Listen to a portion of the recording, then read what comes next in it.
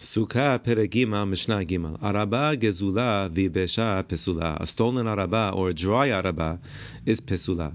Shel ashera v'shelina nidahat. If it has a deen to be burned, pesula. Niktam rosha. If the top wood part of the araba is clipped off, it's pesula. Nifresu aleha. Or if most of its leaves were cut off and tied back. The hasafsafa, and a certain species of arava called safsafa, whose leaves are round instead of oval, that species is pesula. Kemusha, if the leaves of the arava are withered but not completely dry, the arava is keshera. Even in arava, which the Torah says ad benahal, but still, bottom line, they're not completely dry. Veshenashru miksat aleha, if some of the leaves of the arava came off, but not most of its leaves, it's fine.